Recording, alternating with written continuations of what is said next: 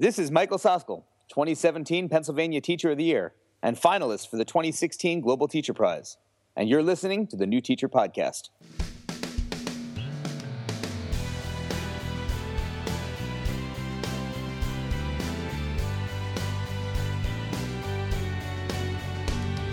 The New Teacher Podcast. Get inspired. If you're a new teacher interested in hearing about the latest tips and tricks to inspire you in the classroom, you've come to the right place. The New Teacher Podcast features interviews with award-winning classroom teachers, the latest authors, and educational leaders recognized for their proven teaching techniques and strategies. Hear the stories of their success and failure. To listen to past episodes, view show notes, or to contact us, please visit our website at newteacher.org. Now here's your host, Anthony Arno.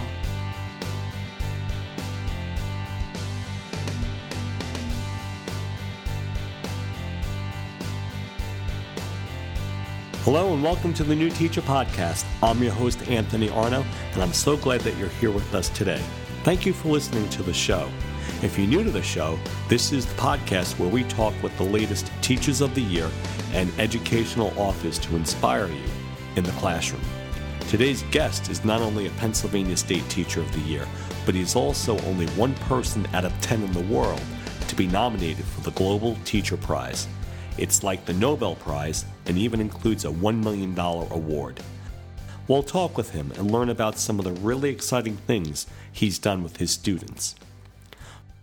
Hard to believe that we're approaching episode number 25 here at the New Teacher Podcast, but for that episode, we have a very special guest. Here's a clip.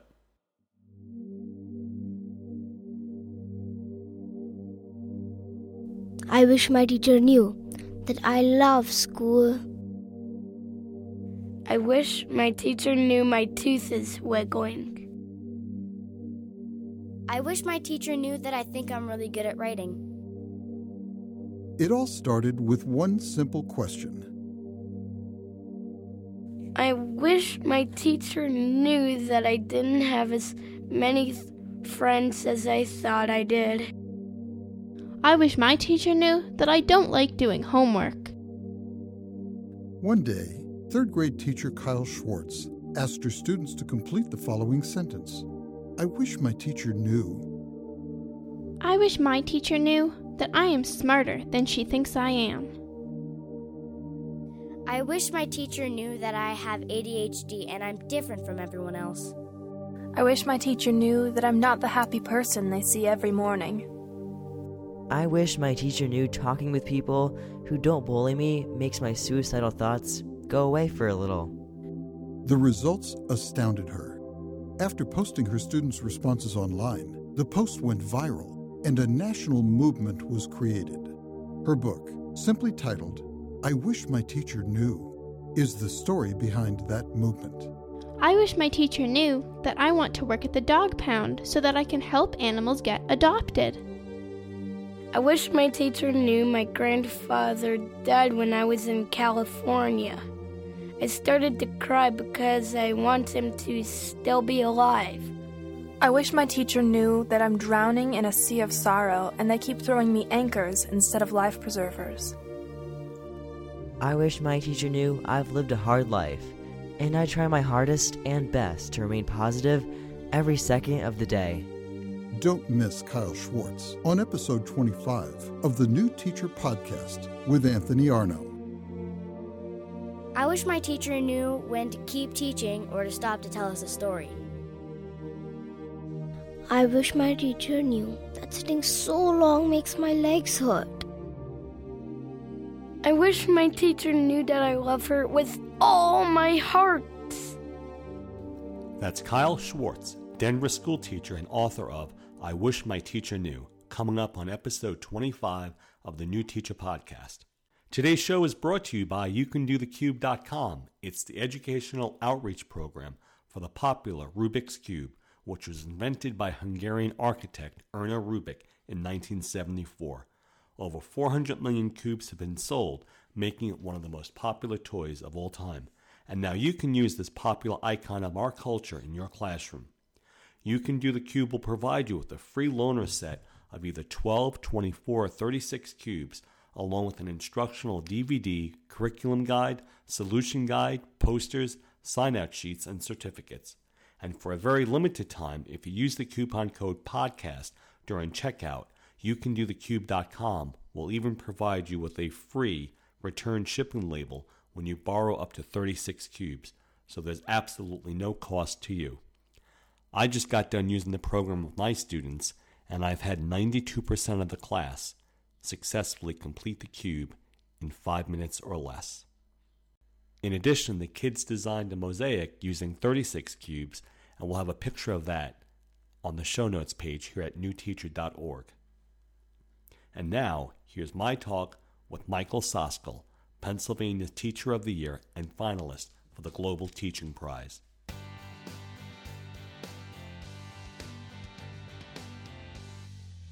Well, today we have a very special guest. I've interviewed quite a few remarkable people on this show, quite a few state teachers of the year, even June Scobie, the widow of the Challenger Space Shuttle Commander, Dick Scobie. But today I have a very special guest. His name is Michael Soskil, and in addition to being the current Pennsylvania State Teacher of the Year, he's also a finalist for the Global Teacher Prize, which we'll talk about. Michael, welcome to the New Teacher Podcast. Thanks for having me, Anthony. And, after that introduction, I feel a lot of pressure to be really good today. So I'll try and bring some good stories to the table tonight. Michael, let's start with a personal story about a teacher that inspired you as a student. And what do you remember the most about them? Yeah, I was a terrible student. I'm not afraid to admit that. And I think that's an important part of my story as a teacher right now, because in a lot of ways, I didn't see the relevance of school. I didn't do my homework. I got decent grades because I was a pretty smart kid, but my effort just wasn't there, and I don't think I applied myself nearly as much as I should have. And that wasn't the fault of my teachers. I had some great teachers, throughout my school career, whether it was growing up in New York or in my home district of Wallenpaupack, where I teach now and where I graduated high school. But I kind of stumbled into teaching. I wanted to coach soccer, and so I chose teaching as a career, probably for the wrong reasons. But once I got into the classroom as a student teacher, my cooperating teacher, Anita Box, was the first person that really showed me how inspirational and how amazing it could be to be a teacher if you put your students focused on developing their passions and their talents. And so, when people ask me that question, name the teacher that really inspired you. For me, it was really my cooperating teacher when I was student teaching. When's the last time you spoke to Mrs. Box? Unfortunately, Anita passed away probably, 4 or 5 years now. Oh. Which, that was tough for not just me, but anyone that knew her. She was just an amazing individual. And, I was lucky not only to student teach with her, but also to work in the same district afterwards. And she was really a mentor to me and showed me, so many things about teaching that aren't obvious. Sure, I learned a lot about, how to run a classroom and techniques that I use in my teaching today, but just how to be a professional, and how to deal with, different personalities in a building, and how to keep a positive outlook, and, most of all, how to put your students first. Do you see yourself among your students when you were a student in school today? Oh, sure. Sure. Absolutely.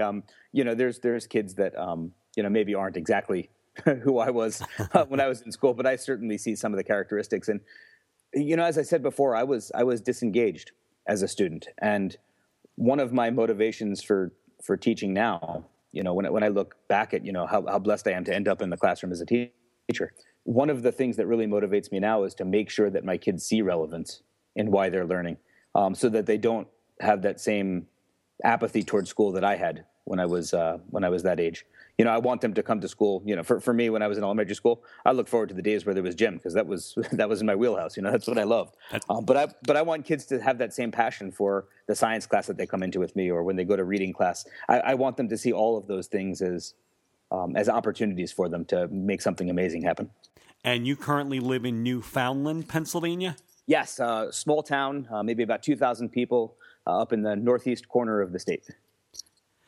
Do you remember the exact moment that you decided you wanted to become a teacher? No. Like I said before, I had been coaching youth soccer since I was probably about 15 or 16 years old. I had been coaching, the younger kids when I was in high school and refereeing, and I was really, and that continued throughout college. And somewhere in my high school career, I decided that I wanted to work with kids, but I don't know that I ever saw teaching as the profession that it really is. And that's one of the things that we really have to focus on is, I think that misperception of what teachers do is out there. Everybody thinks, well, I was in school, so I kind of know what teachers do. And it's just not, it's, you know how it is. Yeah. It's just not true. People don't understand the magic that it is to be a teacher. I really believe that teaching is the greatest job in the world. Not only do we get to, make a difference in the lives of our students every day, but we get to teach the next generation how to change the world and make the world a better place. And I think had I seen that when I was in high school, it would have been an obvious choice for me because I wanted to work with kids. But for me, I kind of stumbled into it. I lucked out. I really wanted to coach, and so I chose teaching as a career because I thought it would allow me to, stay on the soccer pitch coaching. And then once I got into the classroom, I realized, this is what I was meant to do. So what was your major in college? I was elementary education. Okay. So, I chose teaching, like I said, probably for the wrong reasons. I chose it because I wanted to coach soccer. And then you spent some time in Mesa, Arizona? I did. So the day that I graduated from the University of Scranton, I traveled with someone who graduated with me, a buddy of mine, and we went out to visit an old housemate from college that had graduated the year before us. And he was living in Phoenix at the time. And I had put in probably 35 different applications into school districts in northeastern Pennsylvania at the time. And while we were in Arizona, I saw an application, a job opening for a charter school in Mesa. And I put in one job application in Arizona. And wouldn't you know it, that was the one school that offered me a full-time job. Oh. And so, so I took it. I figured it would be a good experience to teach there. But, after a year of teaching there in that charter school, I knew that I wanted to make a difference in the lives of the kids in my hometown. Newfoundland, like I said, is a small rural area, and kids here often don't see the opportunity that's available to them if they, work hard at getting a good education and applying themselves and developing their talents. And what is the makeup like of the students in Newfoundland? Yeah, it's a rather undiverse area. The majority of our kids are Caucasian, but there's a lot of economic issues here. The majority of our students are on free and reduced lunch, living below the poverty line. A lot of drug and alcohol problems. Wow. And so, a lot of times kids lack hope when they get into the classroom. They're dealing with some issues at home that no kid should have to deal with. And, I really see our role as teachers, one of our main roles, to show kids how powerful they can be when they use their learning to make the world a better place. When kids see why they're learning, and it's more than just passing tests and quizzes on Friday, and they see how powerful they can be, that restores their hope. That gives them, a bright future, an outlook that is a little bit better than it would be otherwise. Now, you taught fifth grade for a number of years, and then you recently switched to science grades 3 to 5. Is that correct? Yeah, there was a 2-year period in between. So I taught fifth grade. I was in a 5th and 6th grade classroom in Arizona my first year. And then I taught 5th grade at Wallenpaupack for 15 years, I think. And then I switched roles and I became a curriculum coach for 2 years, where I worked with teachers K through 12, but mostly elementary. Teachers would come to me and I'd spend some time with them during their planning period, and they'd talk to me about the content they wanted to teach. And I would help them turn that into amazing experiences for kids. And I did that for 2 years and I loved it. But, inevitably I missed my students. I missed having my own group of kids and having that kind of special bond that you have when you have your own classroom. And so for the last 2 years, I've been teaching through 5th grade science. So as the curriculum coach, you were out of the classroom, obviously, and then you went back as a science teacher, grades 3 to 5. Yes, yeah. And, I was definitely out of the classroom, but I spent the majority of my time in classrooms, it was great to be working with students.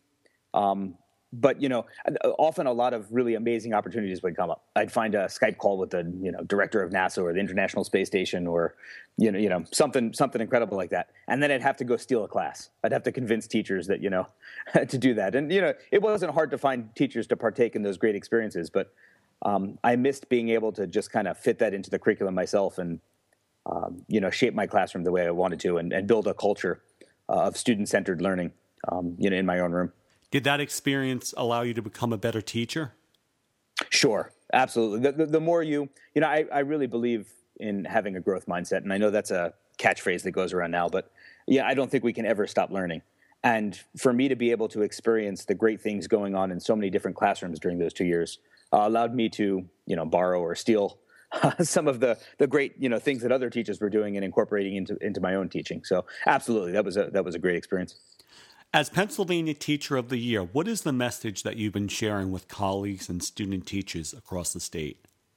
Well, my personal philosophy of teaching is that the solution to every one of the world's biggest problems are locked inside the passions of our students, and that our job as teachers is to give kids the key, to help them unlock those solutions. And so we need to make sure that the learner is in charge of the learning. We need to give kids global experiences because we want kids to change the world, but it's hard to change the world when you don't know a lot about it. And so, especially being in this, small rural area where kids don't have a whole lot of global experiences or experience with other cultures. We use a lot of Skype and video conferencing to connect with, scientists, other classes, foreign language speakers, social do-gooders, NGOs and nonprofit organizations that are doing good around the world. And we try and connect the learning that we're doing in the classroom to the things that those other people. Then we try and allow kids to get involved in solving problems that they identify. And so I wait for magic words for my students. When we have those different experiences, I wait for them to say something like, wow, that's terrible. We should do something about that. That tells me that, they're engaged. And once that happens, I give them the support, the autonomy, the resources they need to go and solve those problems. And that's led to some great learning, great experiences, and some amazing projects that have developed over the years. From your classroom, you've connected with students in over 70 countries around the world and even the International Space Station. Tell us one connection that you've made and how has it enhanced your students' learning? Yeah, that's a great question. It's hard to pick one and really show the impact. So I'm going to tell you a little story because I like rambling and telling narratives anyway. So I'm going to take on a little learning journey, with a group of fourth graders that I had several years ago. That was actually my first year of being a curriculum coach, and it developed into a little more. So this particular group of students, they were fourth graders when we first started, and their fourth grade teacher came to me in my role as curriculum coach and said that she wanted to get them involved in a Made in America campaign because that's what was going on Good Morning America or something at the time. And I said, all right, let's take a step back. And before we tell the kids what we want them to do, let's just give them the problem. So she asked the children to look at the tags in their shirts and notice where they were made. And the kids were surprised that most of them were made in places outside the United States. And so without telling them what she wanted them to do, I encouraged her to bring them to the computer lab and have them do research on where their clothes are made and why. And totally unexpected to both the other teacher and I, the kids stumbled upon the problem of child labor, that kids their age were being forced to make clothing in foreign countries. And that resonated because they were the same age. And so the kids said those magic words, we should do something about this. And so their fourth grade teacher started looking at, having them do some research and learn a little more about the problem. And at the same time, I found a teacher in India whose sixth graders were trying to solve the child labor problem in their country, in India. And so what we did is we connected those two groups of students and we let them work together to put on a social media campaign using the information that both of them had gathered. They developed a website, they put out YouTube videos trying to spread awareness of child labor. And so those kids became a little more socially aware. And so a couple months later, when we had a cultural exchange, a Skype call, where we sang some of the songs we were learning for an upcoming, I think it was a St. Patrick's Day concert. Oh, neat. So instead of the kids, singing and practicing in the music room, we said, why not have a Skype call and sing those songs to a group of kids that had never heard them before? And so we did with a group of students in the Kibera slum of Nairobi, which is, Africa's biggest slum, abject poverty, really rough situation. And in exchange, we had those kids sing to us. They sang their national anthem in Swahili, a couple of songs, about friendship, and the kids really hit it off. But after that call, my students came up to me and they said, Mr. Soskil, we see the conditions that those other kids are learning in Kibera. and we see our school and it's not at all the same. We should do something to help those kids. And so there were the magic words again, Wow. So we're in an economically depressed area. Like, fundraising is not the thing that we go to first here. And so we put it back on the students and we said, okay, what can we do that doesn't involve raising money that can help solve a problem for them? And what my students came up with was using the math materials that we have in our school to teach math conceptually through short videos. So, we have base 10 blocks. The kids in Kibera didn't. So why not teach the, base 10 number system using the blocks we have and put it on video so the kids can see it? But in return, we wanted to develop a relationship and we wanted to empower the kids we were working with. Service projects should always be a two-way street. You never want one group of kids to feel disempowered or like, they're receiving something without, being given the opportunity to give back. And so we asked, because there's very few foreign languages spoken here in Newfoundland, we asked those kids to teach us Swahili through video back.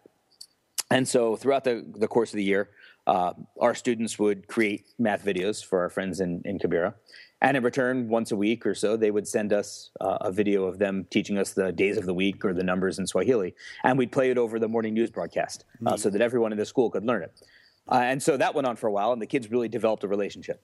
And so there was a point, while that project was going on, where we had a Skype call with the director of one of the schools we were working with. And the point of the call was to ask him, what math concepts do your students need us to make videos on? But he did the call from outside of his school. And it happened to be the rainy season. And after he was done talking with us, he said, hey, let me show you a little bit of the slum. And he showed us the infrastructure of the pipes in the slum there. And what my students learned was that lack of school supplies was not the biggest problem facing those kids in the slum. That during the rainy season, the pit toilets would overflow, Wow. and the water supply would get contaminated, and the kids were getting sick and even dying. Oh. And so we partnered with a group of kids in Kansas and a group of kids in Greece to raise money for water filters. At that point, we got involved in some fundraising. And between the three different areas, we were able to raise over $12,000 in water filters. And I wrote a grant to go over and document the learning gains from the math project and to hand deliver the water filters. And when I got over to Kenya and I delivered the water filters, I set up a Skype call. It was a 7-school Skype call, the 2 schools in the slum that received the filters and the 5 different schools that had raised money for the filters. And, that was probably the most powerful moment of my teaching career, because the kids in Kibera were, literally hugging their filters and crying. It was the rainy season, and during the 2 weeks I was in Kenya, 12 kids died of cholera. There was a cholera outbreak there. And so for them, those water filters very well may have saved the lives of themselves or their family members.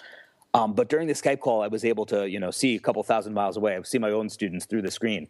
Cool. And they had tears in their eyes too. And I knew from that moment that every one of the kids that was involved in that project and involved on that call, for the rest of their lives, would know how good it feels to use learning to do good for others and would seek more ways to go and do that. And so I think that's really the best illustration that I can give of the power of putting kids in charge of learning, allowing them to have global experiences, allowing them to identify problems, and then allowing them to solve problems in the world with the things they're learning in school. So that's a long answer, but no, that's a remarkable story.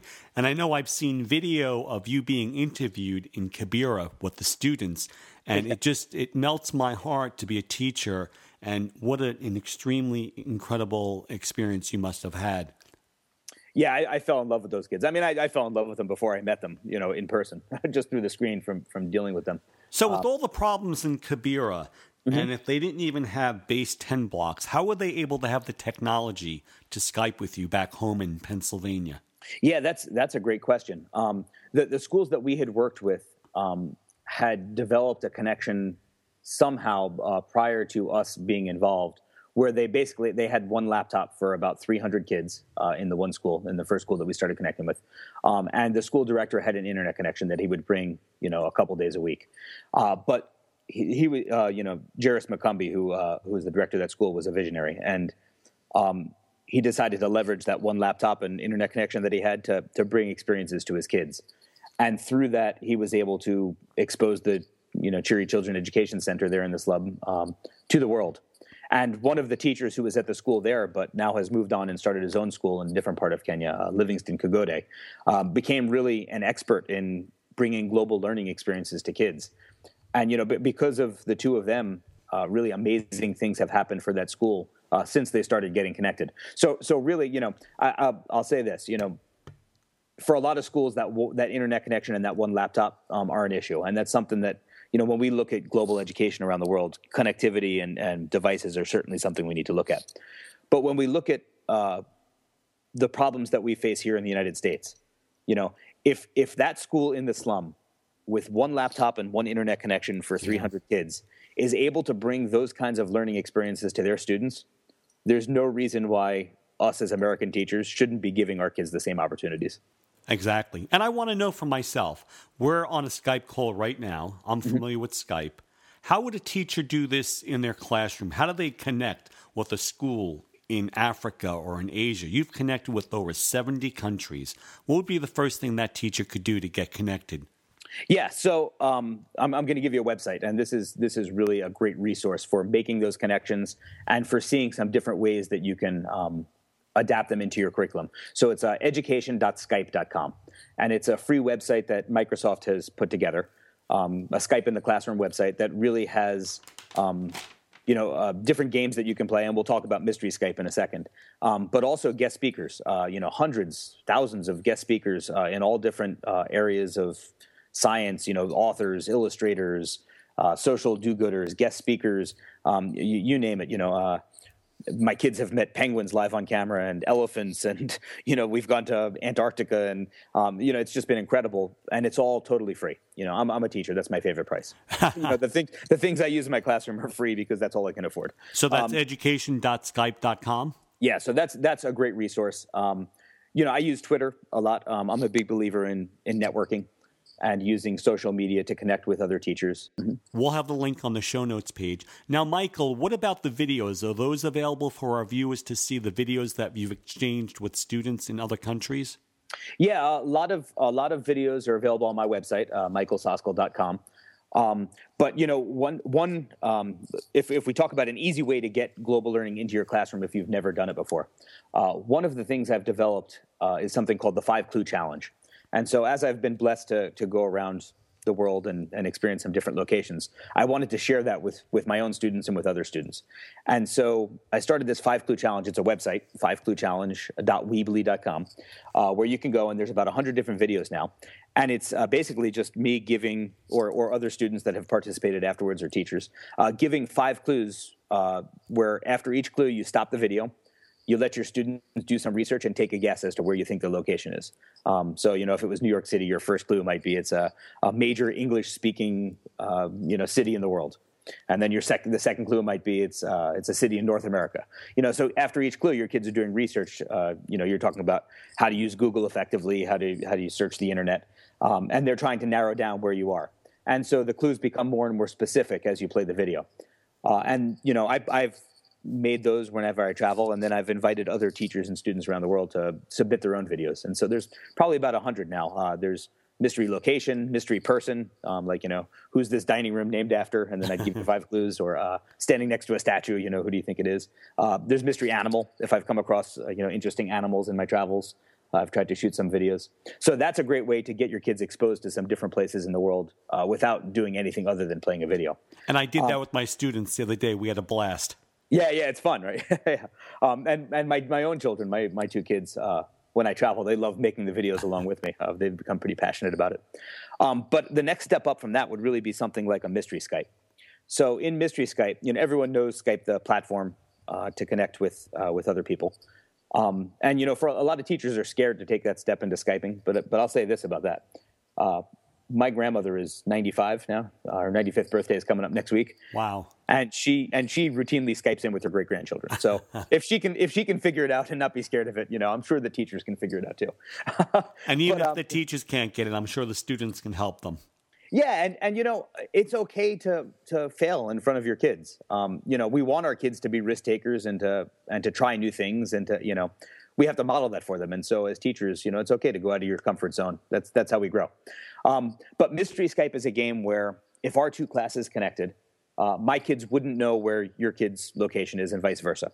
And just like we played 20 questions on long car trips when we were kids with our parents, our students would take turns asking yes or no questions to each other to try and narrow down the location. And you can make it as simple as, try and guess the state, or you can go even more specific and try and guess the actual city. You have atlases to use, or maps, or, you can project maps up on the whiteboard so kids can cross out, the states or countries as you go through them. But I worked with Microsoft and a couple of other teachers who were global learning experts to put together a soup to nuts guide that will allow teachers to get started doing that. And the website for that is mysteryskypeonenote.com. And of course, that's free for any teachers that want it. And that'll tell you exactly how to get that going in your classroom. And that will allow you to start connecting with kids from around the world. Well, that sounds great. Yeah, it's an amazing learning tool. And now as a science teacher, map skills are not, those kinds of geography skills aren't quite as important as they were maybe when I was teaching social studies. And so what we've adapted that game to be in our science classroom is mystery animal. So my kids are learning animal classification, and they've actually put together a binder, almost like a dichotomous key, for the science teachers out there, that allows them to ask yes or no questions to try and identify the animal that the other class has. And so we do a lot of playing mystery animal with, different scientists or college classes or other classes from around the world. Wow. What was it like meeting the President of the United States? He has the softest hands of anyone I've ever shaken hands with in my life. No, it was, he does, but, that wasn't my biggest takeaway. President Obama was, regardless of how you feel about politics, one way or the other, he was just a down-to-earth, nice guy. And I met him as a presidential math and science awardee back in early 2014. And, we happened to go to the White House on a day where the entire city of Washington shut down because of a 3-inch snowstorm. But luckily, we were visiting him at his house, so he didn't have to go anywhere. And as long as we got there, we were able to meet him. But it was also the same day when Benjamin Netanyahu was visiting the White House, and there was all kinds of problems with Russia and Crimea at the time. Right. It was right in that time frame. And the following day, after we all got our 15 minutes, we all shook the president's hand and, got to say a little piece to him and got to meet him. But the next day, we got a tour of the White House, and the White House steward or butler, I forget the man's title, what his role is, but he's been there for multiple administrations. But he was there, and we recognized him, and he knew that we were the teachers that were at the White House the day before. And he told us, President Obama had a really lousy day yesterday with everything that was going on. He really had a rough day. But he told me right after you left the White House, he said, my 15 minutes that I just spent with those teachers, that reminds me of why I do what I do. That makes it all worthwhile. And so for us, that was a really awesome feeling to know that, as teachers, we were appreciated. Do you remember what you said to him when you shook his hand? Yeah, I said, "Hi, I'm Mike Soskil from Pennsylvania," and he said, "Hi, Mike. Thanks for everything you do for the country." And that was my 1-minute conversation with President Obama. Yeah. Now that was with your math and science teaching award, correct? Yes, correct. Now, did you go down there yet as teacher of the state of Pennsylvania?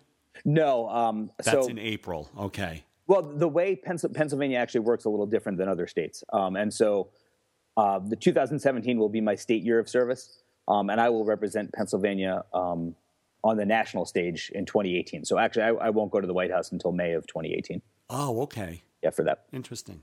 In addition to being selected as the Pennsylvania State Teacher of the Year, you were just one of 10 finalists for the Global Teaching Award. The other finalists were from countries such as Pakistan, India, United Kingdom, Australia, Kenya, Finland, and Japan. This award has a prize worth $1 million, which is often compared to the Nobel Prize. How does a teacher from rural Pennsylvania make it as a top 10 finalist for the Global Teaching Award? That's pretty incredible. I mean, when you think I'm in my hometown of, 2,000 people before, to end up on that kind of international platform, it was announced by Dr. Stephen Hawking, which as a science teacher was just the coolest thing ever. The Pope actually announced the winner, Hanan al-Harub from Palestine. It was definitely overwhelming, and it's still a little surreal to look back at. I don't really know if I have a good answer as to how I ended up there, other than just doing doing what I could for students and, following my own personal philosophy that kids should be empowered to be able to believe that they can change the world and given the opportunity to do it with the learning that they do in school. And, over time, as I've believed in that more and more and seen the benefits of turning learning back over to the learners in my classroom, it's just kind of, it's become a snowball effect where the more I see it work, the more I want to do it for kids. And it's just become, pretty amazing.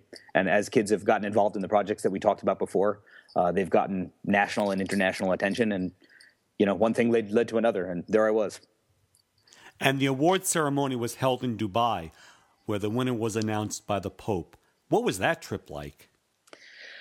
It was amazing, but not for the reasons that most people would think. Most people, oh wow, Dubai, what an incredible city, and it was great, and everything was over the top and the biggest or most expensive in the world. But I'm just a simple teacher from rural Pennsylvania. That was cool to see. But really, the amazing part for me was being in a room with there was 100 Global Teacher Prize finalists. They announced top 50 every year. So there was 50 from the first year, 50 from the second year last year that were invited, and 60 were there. So being in a room with 60 of the best teachers in the world and just soaking up that edu awesomeness that was in that environment was amazing. And then, what's hard to describe and what was pretty incredible is, the Global Education and Skills Forum is obviously, it's one of the most prestigious and biggest education conferences in the world when it comes to education policy. And in that room, in the plenary hall where everybody gathered to hear the big keynote speakers, the 60 teachers who were Global Teacher Prize finalists were sitting in the same place of prominence that heads of state and education ministers were sitting in. Wow.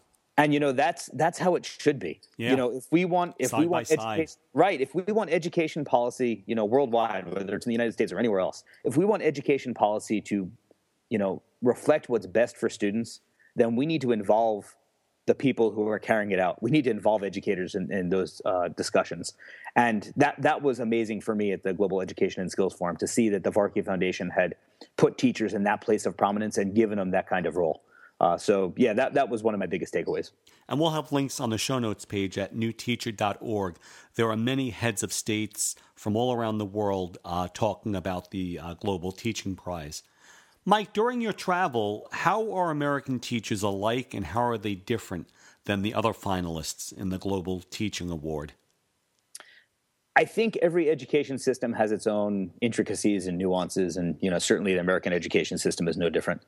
But I will tell you this: American teachers are as well respected as any other teachers in the world when you talk to people. When you talk to people internationally, and I know that's not always true here in the United States. Teachers are often vilified for political reasons, but American teachers are exceptional. We are some of the best trained teachers in the world. The certification requirements here in the United States are significant. And I think the quality of the American teacher reflects that in general. And other people around the world recognize that. We've had more finalists for the Global Teacher Prize than any other country. We've had more top 10 finalists over the past couple of years. And part of that is just access to the internet and being able to ease of applying that we have here.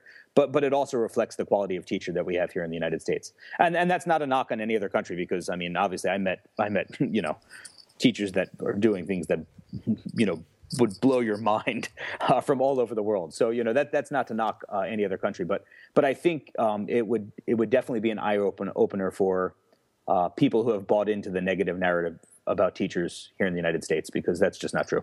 What was the application process like? So for the Global Teacher Prize, it was a series of essays talking about, how innovative your teaching was, or some of the ways that you've promoted the teaching profession before, or worked with pre-service teachers. What you would do with $1 million was part of it. There was parts of the application, obviously, where you needed letters of recommendation and that, but also links to places online where people could go to see examples of your work. And so I actually applied the first year that the prize was in existence in 2015, and I was a top 50 finalist that year. Wow. And then I was encouraged to apply a second time, and I was nominated by one of my colleagues at Wallenpaupack and also a teacher friend who I had worked with in South Africa. And because of those nominations, I went through the process again a second time and, had more luck, the second time going through it. Well, it's very, very impressive. Well, thank you. What can you tell us about the person who actually did win? Hanan is amazing. And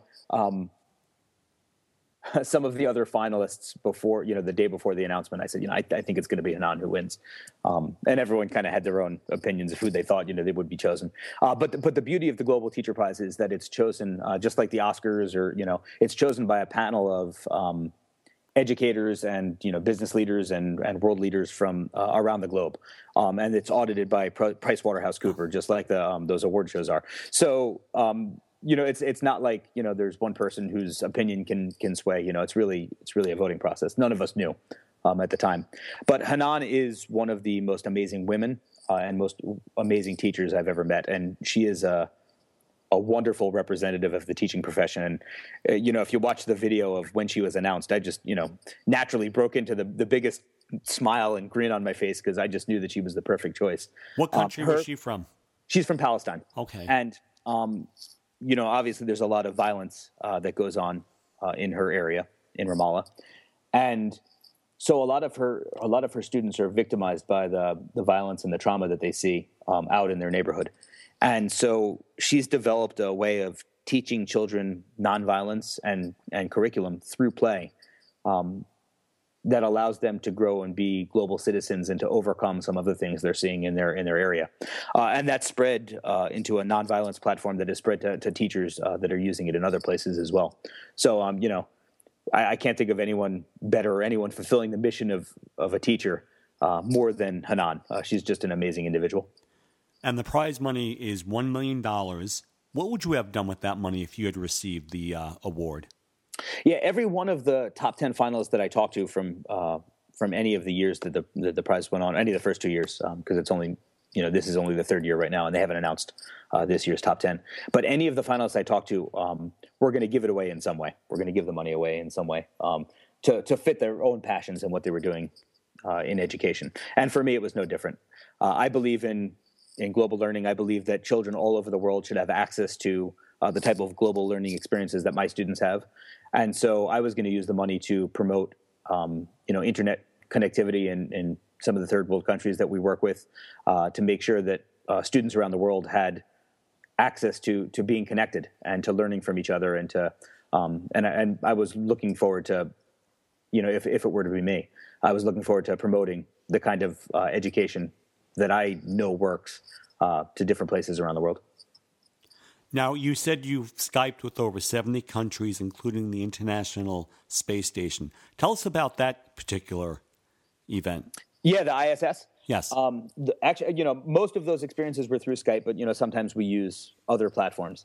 And that particular field trip was not through Skype. I want to say that it was through Discovery Education, and it was run by the White House.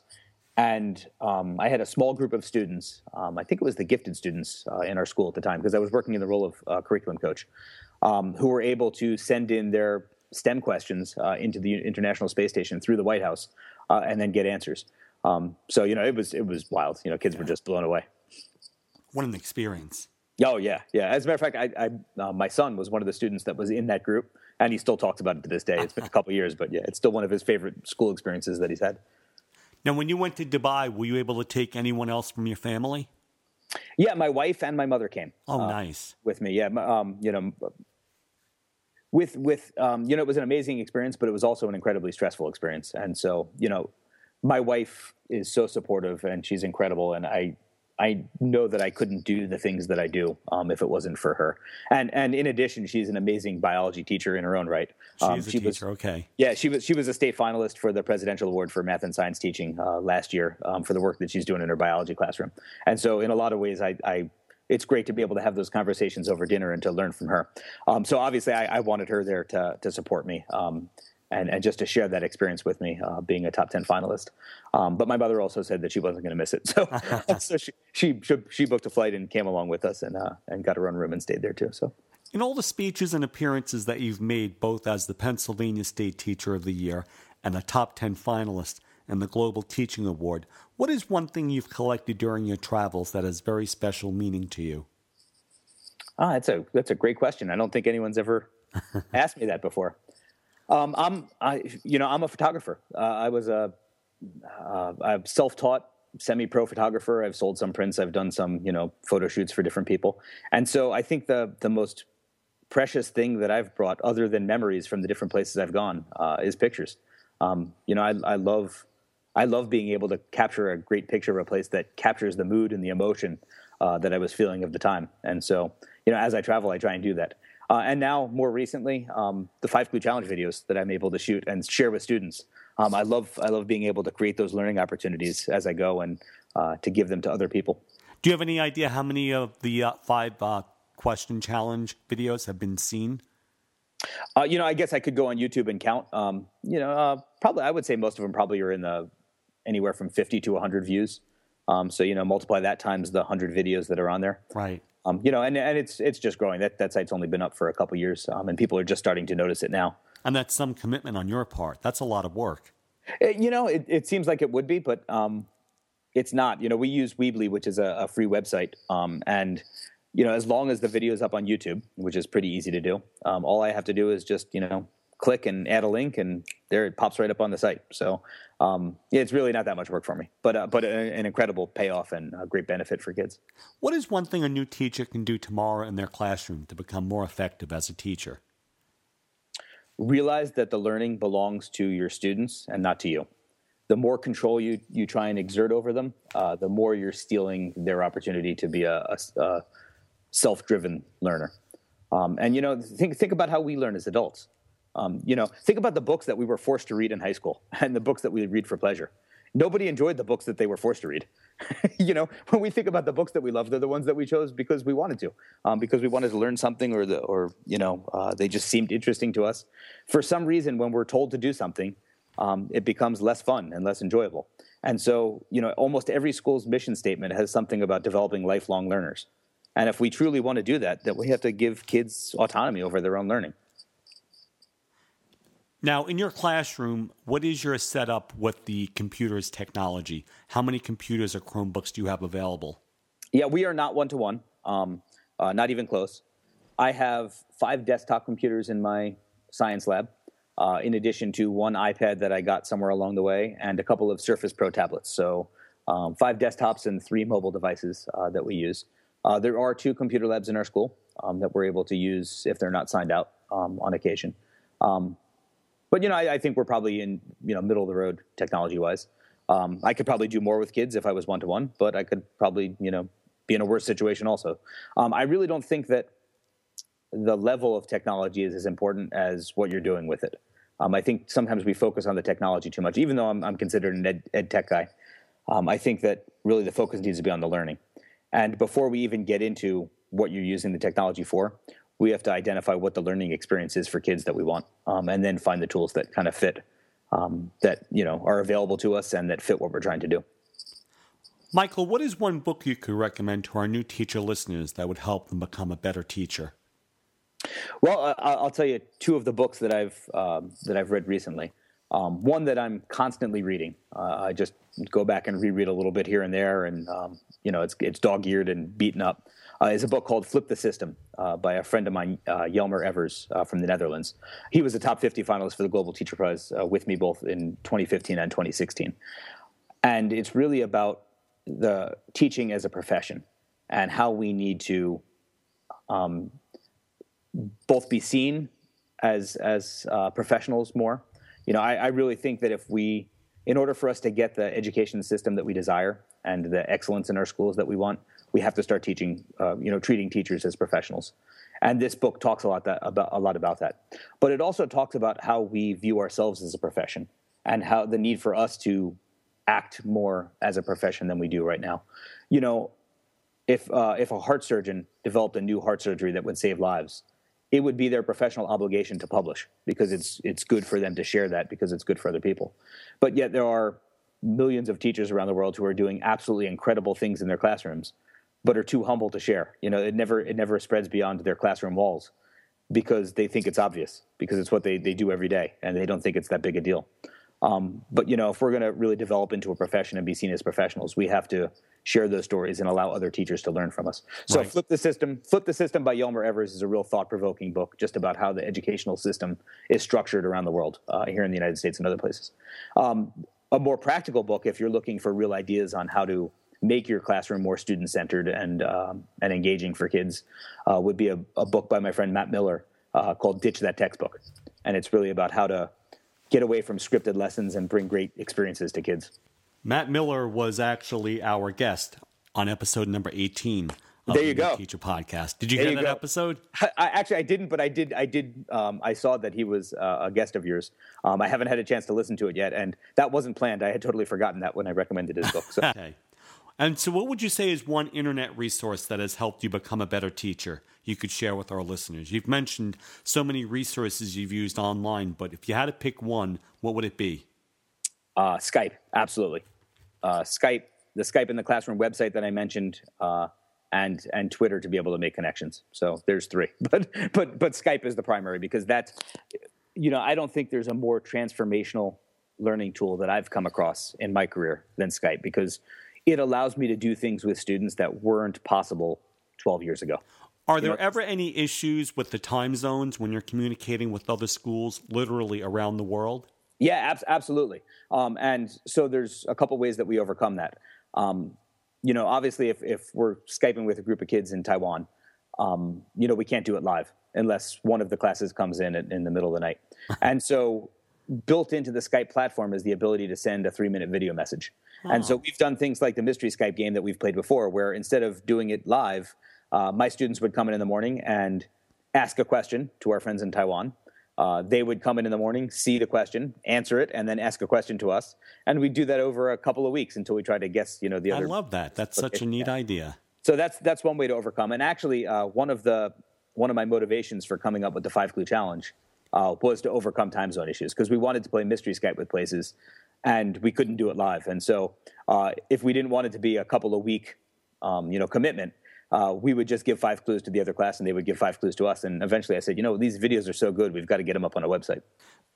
Do you have an inspirational teaching quote to share with our listeners? There's so many. It's not a teaching quote, but and it's overused. I want to think that I had it before most people were using it, but I'm a big fan of Mahatma Gandhi, and the be the change you want to see in the world has been something that I've tried to live my life, modeling after that quote. I've got a little book of Gandhi quotes that sometimes I'll read just when I'm needing some inspiration or needing a pick me up. So yeah, that would be one that and there's the Nelson Mandela quote about education. I don't remember the exact quote right now, but that education is really the basis of how we're going to allow kids to change the world, or allow people to change the world. That education has to be at the basis. And when you look at the United Nations Sustainable Development Goals to improve, third world countries and raise people out of poverty, education is one of them. But education is really the foundation of all of those goals. And so, that's what I would look to. Michael, what's the best thing about being a classroom teacher today? I think the ability to connect with others in a way that wasn't possible. Early in my career, I've always believed in service projects. And a lot of those projects, obviously happened in our local community in the beginning of our career. I remember teaching fractions through, kids actually making a Thanksgiving meal for kids in need, and, doing stuff for the local food pantry with food drives, and, raising money for the American Red Cross during disasters. But, Skype and other tools that allow us to connect across the world have totally revolutionized what's possible in the classroom. And so for me, being a lifelong learner and being so excited about learning new things, being able to do that along with my kids using the kind of technology that's available today, that's always exciting. You said it, yes. Michael, you ready for the final minute before the final bell? Sure. We'll be back right after this message. TeacherLingo.com is an online marketplace where educators can buy, sell, and share teaching resources with one another while earning royalties as high as 85%. Standard membership is absolutely free and allows you to earn a higher commission compared to other sites. Premium membership is only $49 and allows you to earn 85% royalty with 0 transaction fees. Whether you're a new teacher or a veteran teacher, why not supplement your income with proven activities and lesson plans that you've already created at teacherlingo.com? And we're back. Morning person or night owl? Morning for sure. Mac or PC? Right now I'm on a Mac, but I use my Surface Pro tablet just as much, so both. Favorite book from your childhood? The Physics of Baseball. First paying job? Subway sandwich artist. One television show you try to watch every week? I love Madam Secretary. Latest music download or song playing on your iPod? Actually, it's the soundtrack from the Broadway musical 1776. One famous person that you would invite for dinner, either living or dead? Mahatma Gandhi. It's a snow day in Pennsylvania. What will you do with this unexpected day off from school? I probably have appointments set up with teachers from around the world that don't have snow days, so I'm probably going to be talking to them on Skype in some way anyway. The next item on your bucket list? I'd like to visit every continent. And there's the final bell. Michael, how can our listeners get in touch with you? Well, as you mentioned, my website is a great way to contact me. I'm also always available on Twitter at @msoskil, MSOSKIL. My Facebook page, my Teacher of the Year Facebook page, is a great way to connect with me. It's facebook.com/PATOY2017. Any of those ways are a great way to get in touch with me. Okay, well, thank you so much, Michael. I know you're a very busy guy, and I appreciate you joining us here on the New Teacher Podcast. Yeah, it was great. Thanks for having me. Thank you, Michael. Be sure to visit the show notes page at newteacher.org to learn more about Michael and see video footage of the children in Ghana interviewing him. Here in New Jersey, it's Memorial Day weekend, and we have less than 1 month of school left. I know many listeners are already done with school by now, but that's not the case here. This summer, we'll be updating newteacher.org, including rolling out a brand new website and even an exclusive membership area to get you through the next school year with action steps, monthly challenges, and even teacher prize boxes to keep you motivated for the next 180 days in the classroom.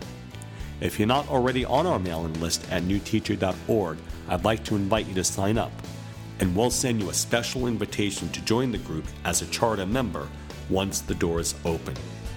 Next time on the show, it's Jennifer Brown, Alabama Teacher of the Year. Jennifer teaches high school science. If you enjoyed the show, please tell someone. This is the New Teacher Podcast, and that's it for episode number 23. I'm your host, Anthony Arno. Be well.